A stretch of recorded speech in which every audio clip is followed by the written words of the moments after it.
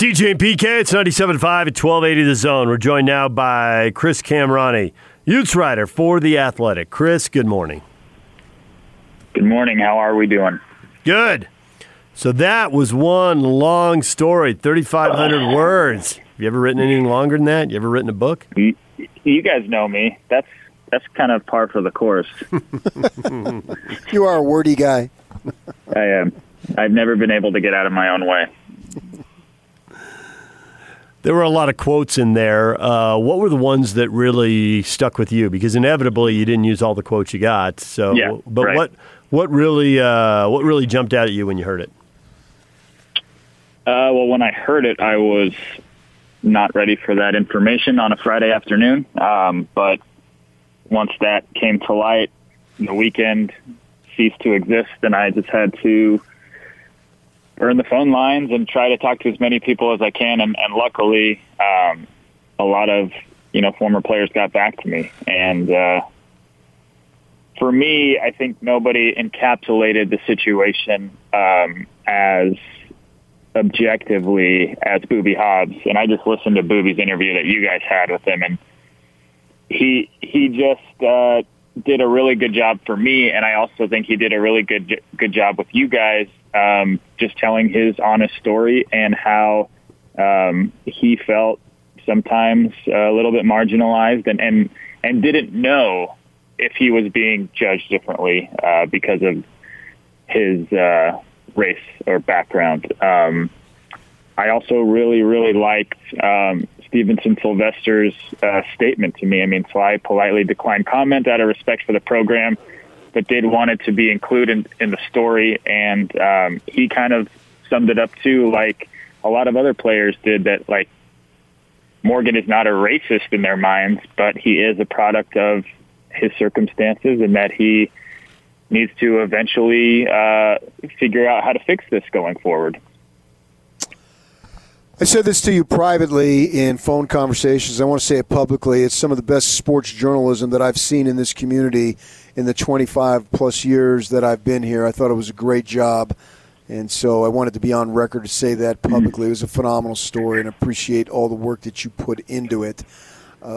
Going forward, I've been making this claim that the U of U program can be better for this. It was an unfortunate situation. We cannot look at it loosely. We have to take it extremely seriously, and consequences, whatever they may be.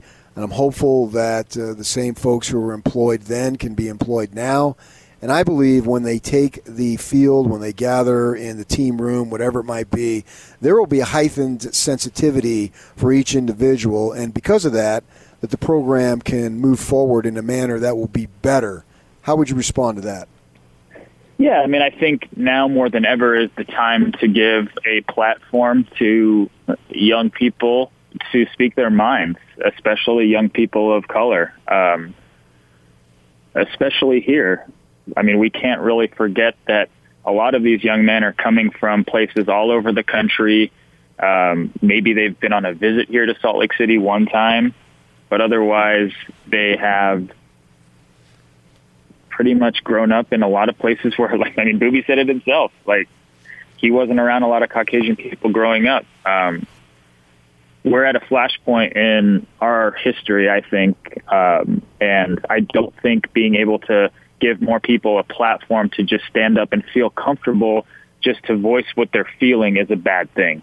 I've said this a lot. Just because something has been done the way it's been done for forever doesn't necessarily mean it's the perfect way. And I think this is an opportunity for coaches, not only in college football, but in professional sports and every other avenue of sports, to be able to lay out some runway and say, all right, guys, let's be real as possible, because that's really the only way you're going to be able to push forward, I think, as a team. And it's hard in football because you have so many kids from so many different backgrounds. I mean, we know that Utah is predominantly a third white, a third Polynesian, and a third black. And I think that works to their favor in terms of being able to integrate so many kids from different areas and backgrounds and socioeconomic groups and be able to meld them into a team. We've seen that over the years. But at the same time, we are living in a really important seminal moment in the history of our generation. I mean, I'm not trying to date you guys, but you guys have seen some stuff. But for my generation, this is it, I think, more than I can ever remember. And for me, this is going to be a merging of sport and politics, and just basically be able to relate as much as possible on a human level, and maybe not always have it be about X's and O's or depth charts or playing time. Chris Kamrani joining us right here, Utes writer for The Athletic. So is there anything in the story that you wish you'd had a chance upon further reflection a few days later? You know, sometimes people get back to you after you've already written the story, but that's when the call gets returned. Anything more you've heard you wish you could add, but it was after the fact? A little bit here and there.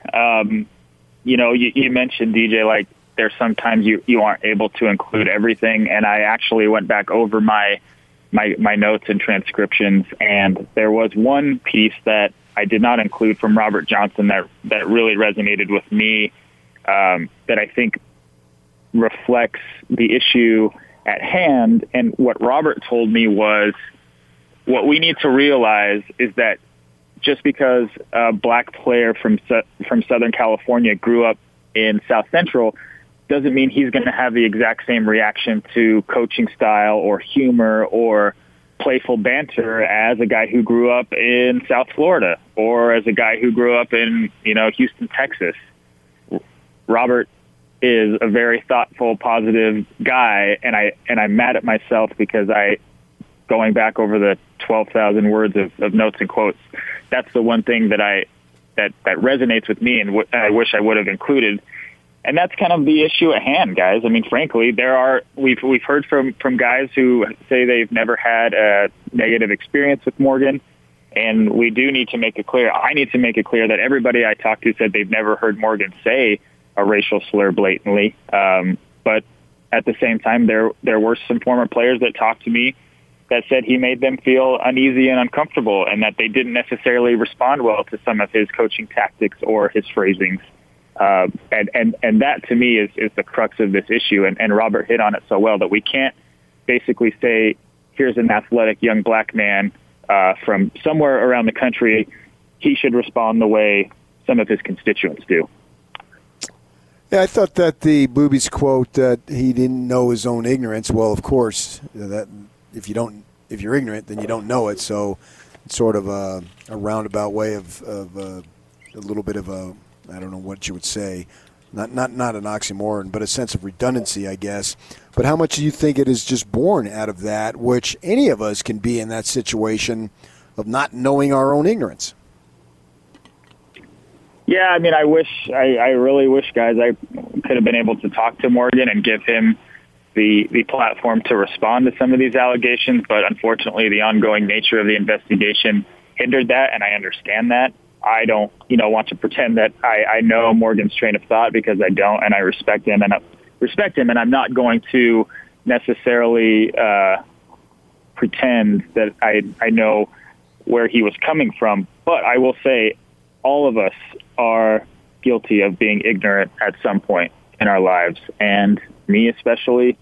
I told you this, PK. I've told a lot of people this on the radio. This is even a learning moment for me, and I'm not making this about myself, but I just think that all of us have a chance to be a little existential and just look at how we do our jobs too, and how are we making everybody feel more comfortable and more inclusive. And it's just a time for me for reflection. This has nothing to do with Morgan. This is just all my opinion.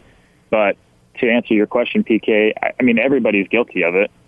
Yeah. But I think when you're a college football coach at a major program, successful program, making the money that Morgan is, and just having the stature and kind of the gravitas that Morgan carries, I think you're just held to a specific standard, and I don't think that's a bad thing. And I think Morgan, if you could talk to him now, I think he would tell you the exact same thing.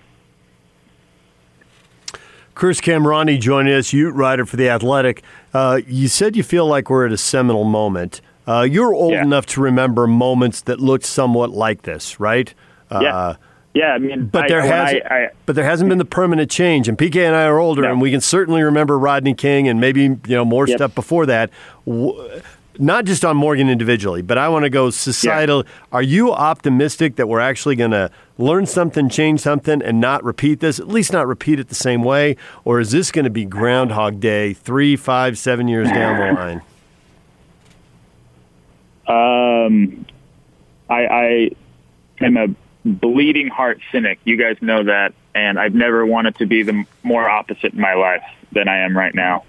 I want to embrace a total sense of optimism and hope that we can change. And it's mind blowing for me because here I am. I'm 33 years old. My profession is to watch sports for a living. Never in a million years did I think that I would be discussing my opinion on a matter that is of the utmost importance to a huge, important group of people in this country. And frankly, it should be important to everybody. That's my opinion. I know some people will disagree with that, and that's fine. But I hope more than anything that we can figure it out. History is not on our side, unfortunately. We've been here before, as you said, DJ. And I was telling this to some of my friends the other day. There are reasons why certain points in history are what they are. I mean, why are the moments that stick out to me most when I was a kid was watching, the Rodney King riots on TV when I was like 6 or 7. Like, why do I remember the OJ chase? Everything in the history of this country that means something, frankly, especially to someone like me who is a mixed-race kid, is built around the premise of race and racial injustice. And we are at this point now where I feel like my generation and the younger generations are doing their damnedest to be able to be heard and to just, frankly, do what they think is right. And now that the protests have calmed a little bit and have been peaceful all around the country, I mean, this is crazy, guys. I mean, Spike Lee joked last week when in an interview with the New York Times, he was like, I never knew that there were this many black people in Salt Lake City. But as we saw 2 Saturdays ago, like Salt Lake's protests got the most pub. Now, not all of it good, but that means that we're growing and we're emerging as a diverse city and society, and that's not a bad thing. And I've told a lot of people that it's okay to feel uncomfortable. It's okay to question some of your, thoughts. It's not a bad thing. I mean, that's the most human element to existing, is just trying to learn and try to level with somebody and try to see where they're coming from. I think now so many of us are just, backed into a corner with our shields up and our swords out, afraid that we're going to be judged or marginalized or have a situation flipped on our head. Whereas the importance of what's going on, what people want now is just to be heard, and they just basically want equality. And it sounds funny for me to say, but it's not funny, because this is something that people have been dealing with for hundreds and hundreds and hundreds of years. And that's not hyperbole. And as you said, DJ, is it going to be Groundhog Day? I don't want it to be. But again, history is not on our side, and I want nothing more than to be wrong. Sometimes when people make mistakes, there's factions of folks who basically want blood. If they end up deciding not to make changes and retain Scally and whomever else, do you think that there will be potential blowback on that? That's a good question. I mean, I think this investigation, when it's finalized, we will hopefully hear the scope of it internally and externally. I think you need to be able to take the pulse of those in the program and former players, frankly, to see what they think. But as you said, and as many players told me, nobody called for Morgan's job. Quite the opposite, in fact. They wanted this to be a reflection point for Morgan and a learning point. But I think long term, depending on the nature of the investigation and its findings, it might hinder the program going forward, frankly. I mean, there are so many different avenues that this thing can go, and it just makes me wonder. Utah, in a sense, is already up against the 8 ball when it comes to recruiting some areas of the country. Now, they've done a phenomenal job at the same time, but also you're up against it a little bit. You're up against the stigmas, and I just think that this could be a potential speed bump, and a pretty sizable speed bump for them going forward, especially if they want to, bust through that glass ceiling and not get to the Pac-12 title, but win that game. But again, right now, it seems kind of foolish just talking about X's and O's and stuff like that. That's not the most important thing at hand. That's just where I think long-term, on a surface level, it could affect Utah's football program. Chris Kamrani joining us, Ute writer for The Athletic. Do you have any indication, talking to players, and maybe you talked to them so quickly it was too early, but I'm thinking if they're doing the investigation, this has got to be a really thorough deep dive. I've said before that if they wanted to fire Morgan, they could have already done it. So on some level, they don't want to. And the players you talk to who, although they have some level of conflict with Morgan about race, have also made it very clear, including Booby in his interview here with you and on the radio with us, I don't want him fired. So if they're going to hear that, and you talk to a lot of players, and they need to talk to more, and staffers, and support staffers. So I think it's a long investigation, but I'm starting to think that there's a pretty good chance that's what they're going to hear. Is that what you've been left with talking to people? Yeah, I mean, like you said, I was explaining it to some colleagues, like it's a once in a blue moon where you throw out so many messages and have that many people get back to you in like a 36-hour time frame. That doesn't happen that much in this business, so I'm going to chalk that up to being an anomaly of sorts, because especially on a weekend. So I lucked out in that sense, and I'm thankful that those former players felt comfortable enough to talk to me about what they felt and experienced. But the scope of the investigation, I agree, will have to be in-depth and thorough as possible. And they're going to have to get uncomfortable, I'm sure. They're going to have to try to unturn every stone to make sure that this hasn't been maybe a deeper issue within the program. And because they're, I don't want to say they're in damage control mode, but in a sense they are. And it's going to be fascinating to see what turns up because, to your point, DJ, they can't really rush this thing. I think if there was a decision made, we might have already heard about it already. So that leads me to believe that this investigation will be pretty objective and in-depth as possible because there are two sides to every story. And as we saw in my piece, there were several players who spoke out in support of Morgan and others who still spoke out in support of Morgan's job and maintaining it, but said that they had negative experiences and that they wanted to be heard after all these years. I don't want you to scoop yourself, but you could just tell us in a yes or no form if you want. Do you have other stuff that you're planning to do on this? I mean, I think I have to. I wouldn't be good at my job if I wasn't still trying to do my due diligence across the board. This is, I think, one of the biggest stories in recent Utah sports realm in terms of unexpectedness and kind of shocking news. And I think everybody on every side of this deserves to be heard from. Now, with the investigation going on, we probably won't hear from Morgan or Kyle or Mark Harlan. Maybe Mark. I don't know about that yet, but it's important to be able to keep doing the work. And as uncomfortable as it is, that's the nature of the job sometimes, unfortunately. And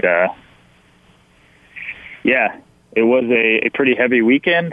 There was no Saturday or Sunday. There was only minutes and seconds and hours. Friday to Monday, huh? Yeah, precisely. Well, if you do another story, you can use that Robert Johnson quote you've been beating yourself up for not using, and then, it all comes out in the wash. There you go. Yeah.